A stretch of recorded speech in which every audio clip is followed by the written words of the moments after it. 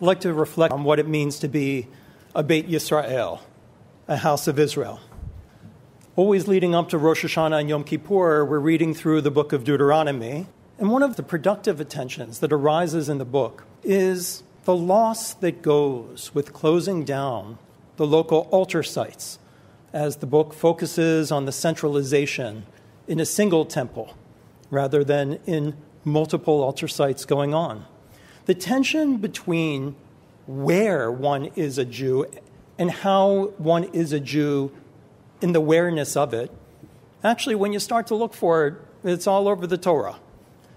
A simple example, many biblical scholars point out, we're commanded on Sukkot to live in our Sukkot for the full duration of the holiday, out with our harvest, protecting it, and connecting to God through staying out in the fields, as we are also commanded to go to the temple and spend at least part of the duration of the holiday there with our offerings.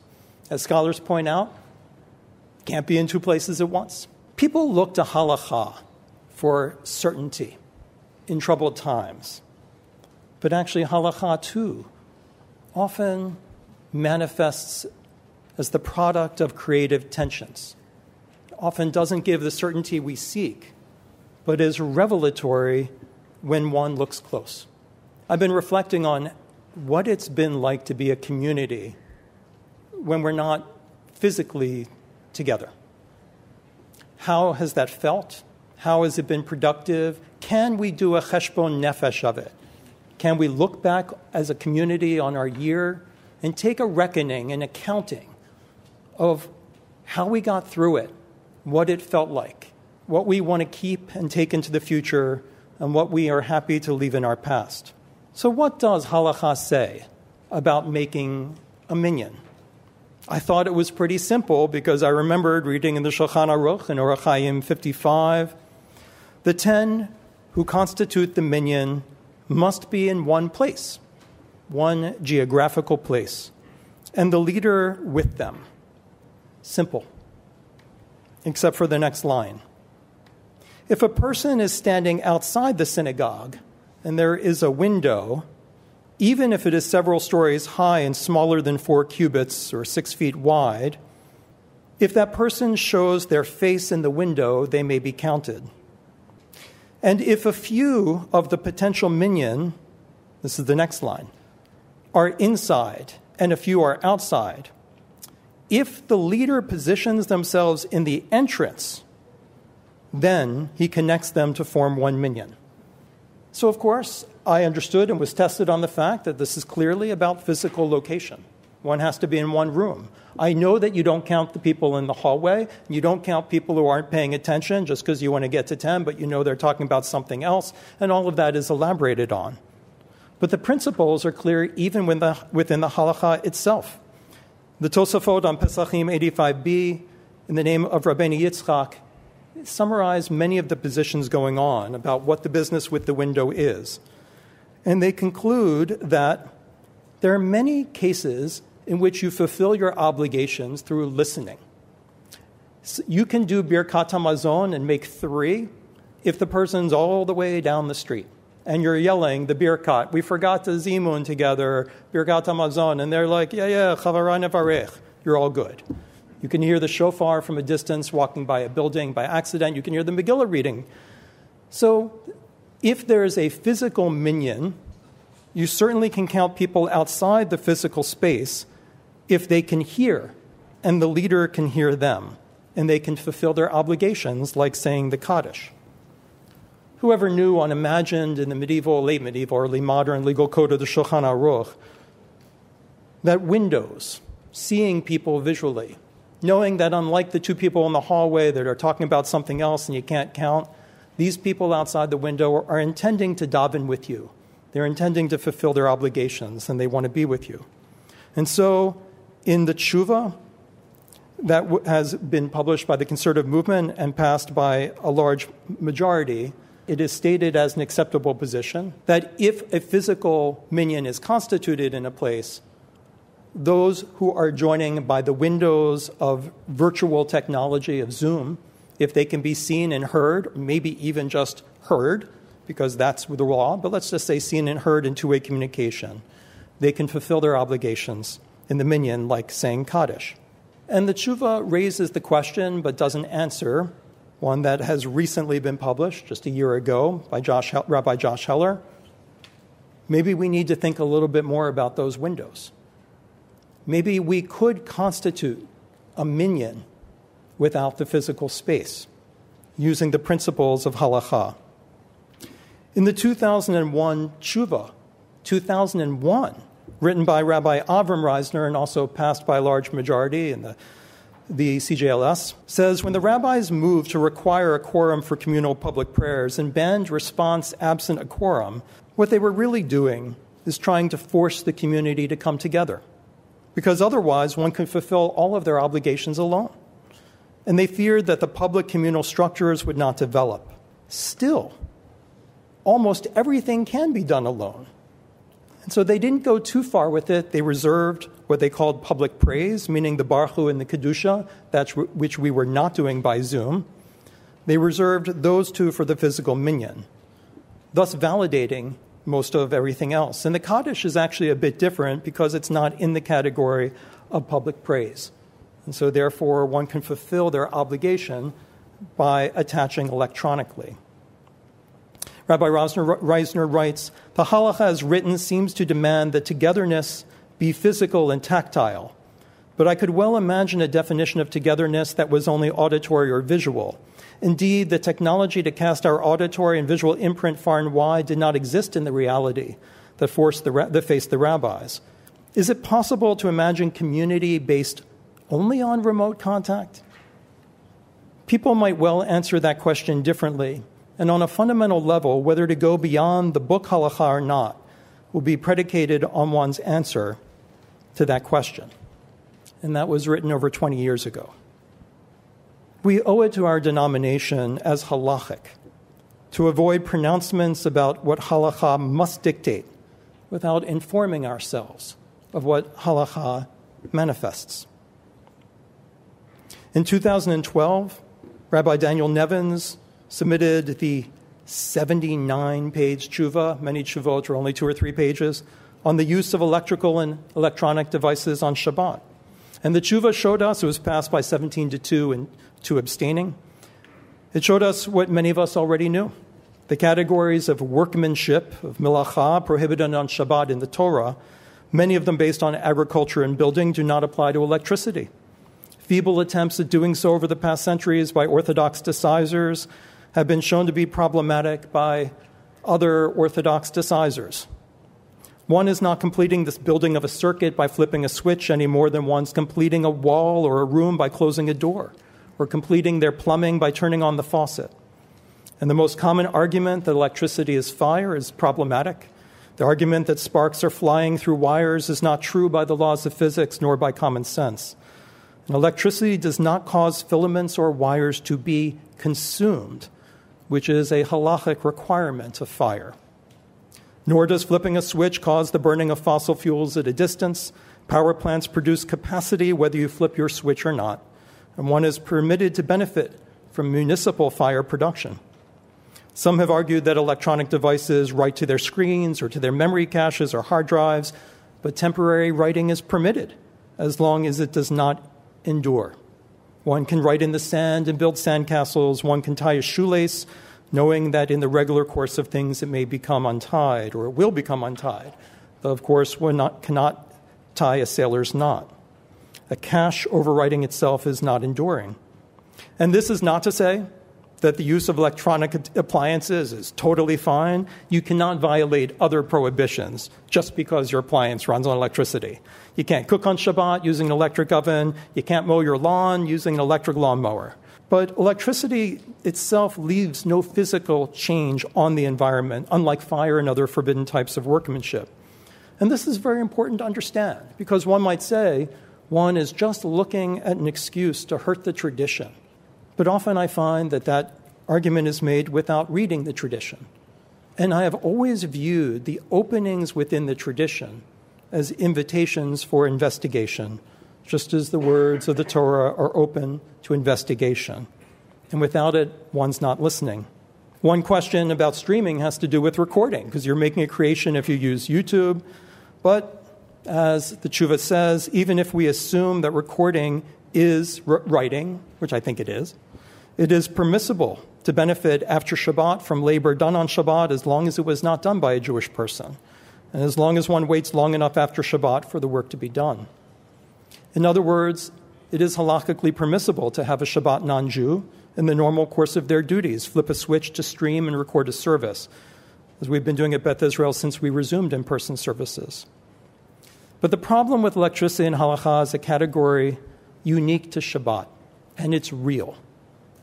It's not a violation of a prohibition that you can identify. It's the special category of Shavut. We are commanded to rest. We are commanded to cultivate restfulness and an atmosphere of restfulness. The question of whether electricity should be prohibited or in principle permitted can only be answered, the Tshuva tells us, by our searching our souls and answering whether a community that uses electricity is conducive to the spirit of Shabbat, the Shavut that we are cultivating. Other things that communities have to decide about is whether reading books for class is permissible on Shabbat. Many decisors, our da'atras, say you can't do your homework on Shabbat, even if it's just reading that psych textbook that you were assigned. I've had a very different experience in my life. I think one of the reasons I embrace the humanities as spiritual, as a process of self and community building, is because I used to read my assignments on Shabbat when I couldn't take notes, I couldn't highlight, and I couldn't write anything down. And then I realized there's a reason teachers are assigning these things to me, because when you sit with them and you read them, they're beautiful by themselves. Other categories that people prohibit, reading a newspaper. It'll just bring in the wrong spirit on Shabbat. That I kind of agree with. That disturbs my Shabbat rest. Window shopping. Actually, the whole issue of music really comes down to Shavut as well. It's not so much the playing of the instrument, but whether it disturbs the peace. And a community in its Mar Da'atra, the local rabbinic decisor, can decide to prohibit anything they deem contrary to the cultivation of the spirit of Shabbat. In other words, halakha won't get us out of this question. It is permitted in a conservative synagogue to use electricity. The question is whether it changes the character of the community for the worse. It's not appropriate to say, well, I'm no expert on halakha, but having a camera streaming the service is a clear violation of halakha, because it isn't. And it's too easy an answer for the real work we have to do, which is of the technologies that we've adopted. What does it mean to be a community? How can we make a community? And are the choices that we make conducive to creating holy community, or are they not?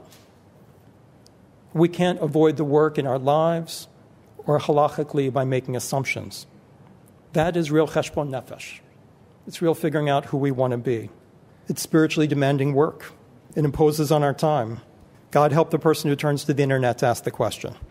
You'll get lots of answers. I really appreciate the words of Rabbi Josh Heller in the Tshuva passed 19-3 with 3 abstentions on May 13, 2020. He writes this: when we stream the surface and allow Zoom, do we change what we're doing from a service to putting on a show? Will we be tempted to play to the cameras?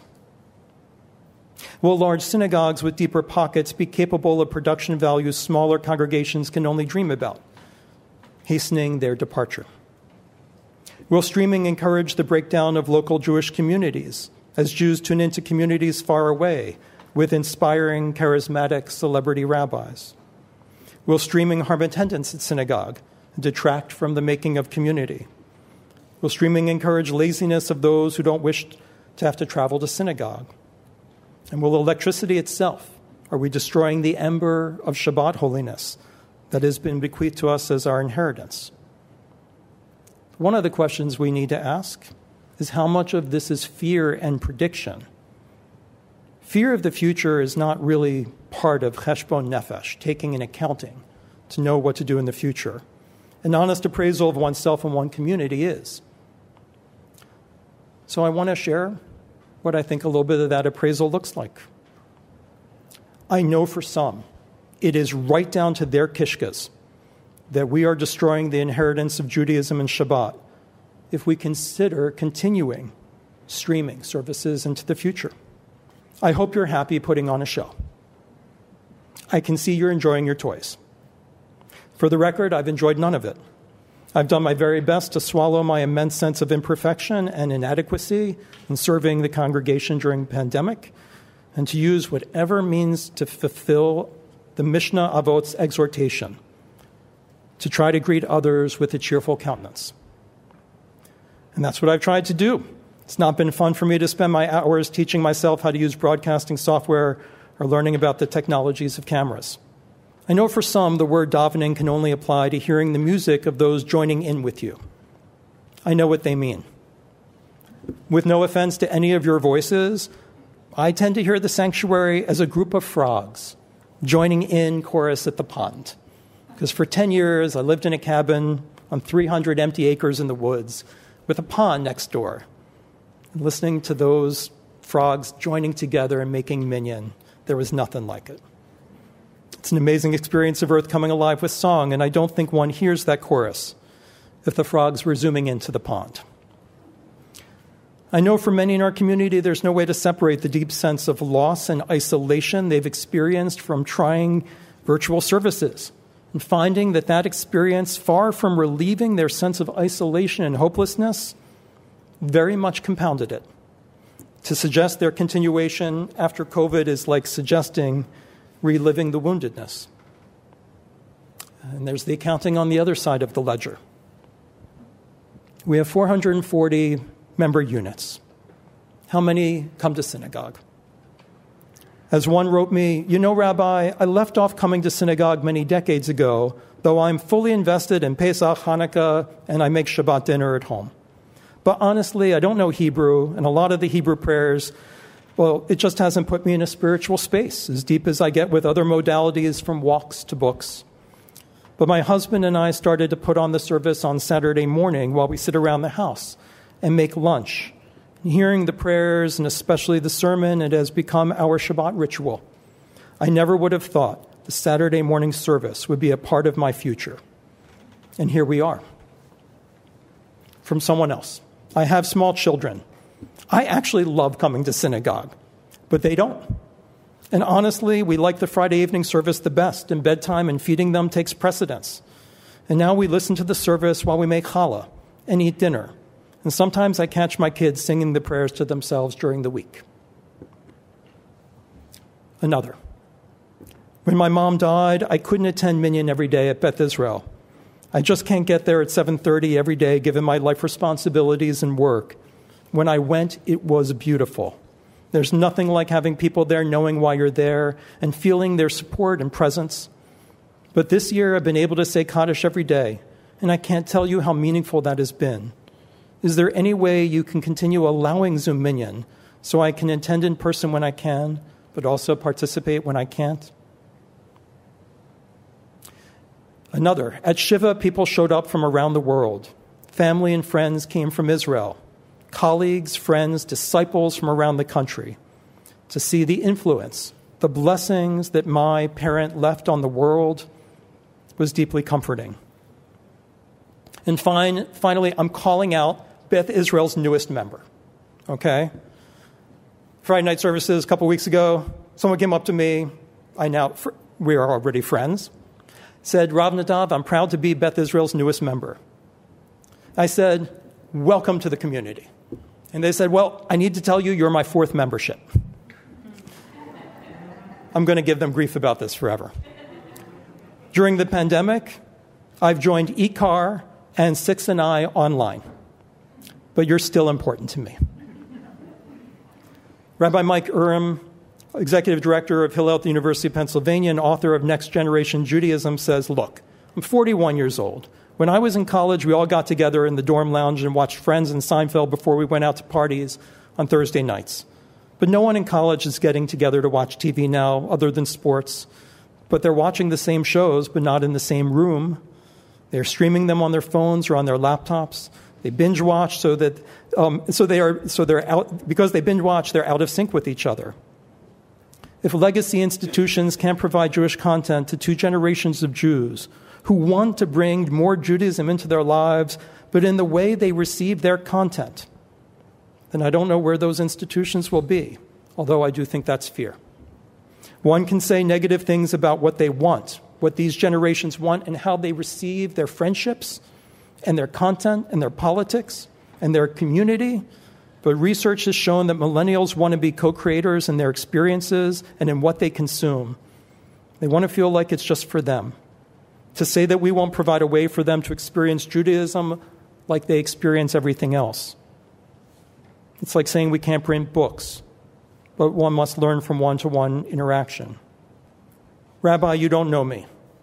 We haven't come in probably 10 years, when my husband was confined to a wheelchair.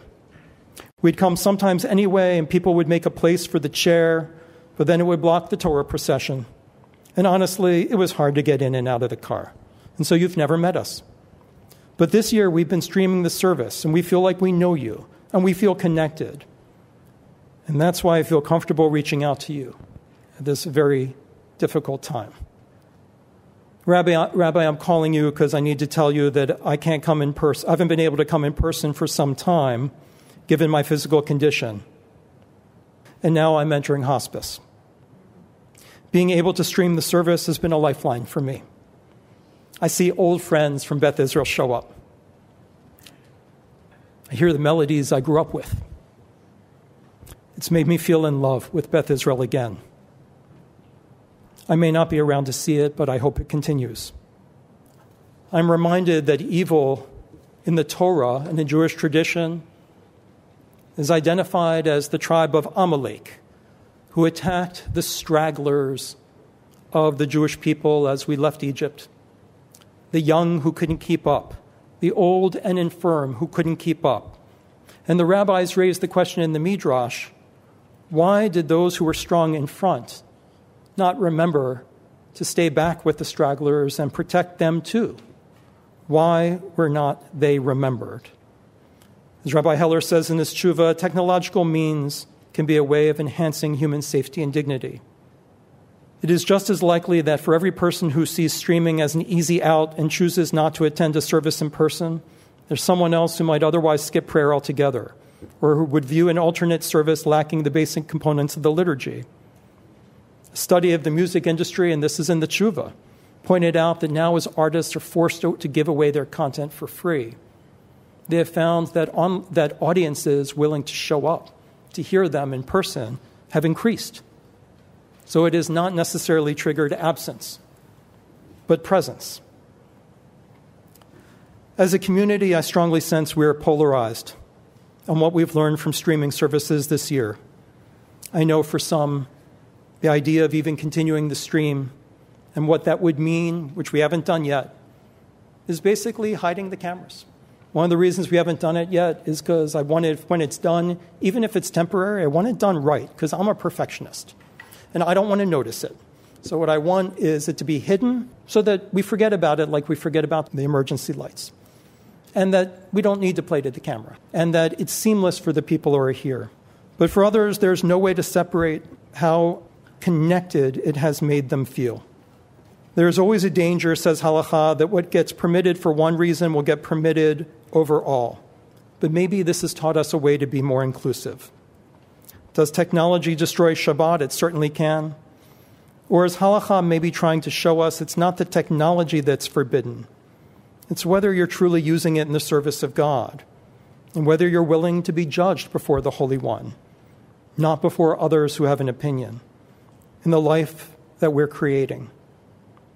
And maybe there's a way to continue it in which we find that even those outside the temple walls are hearing our voices, words of Torah and connection.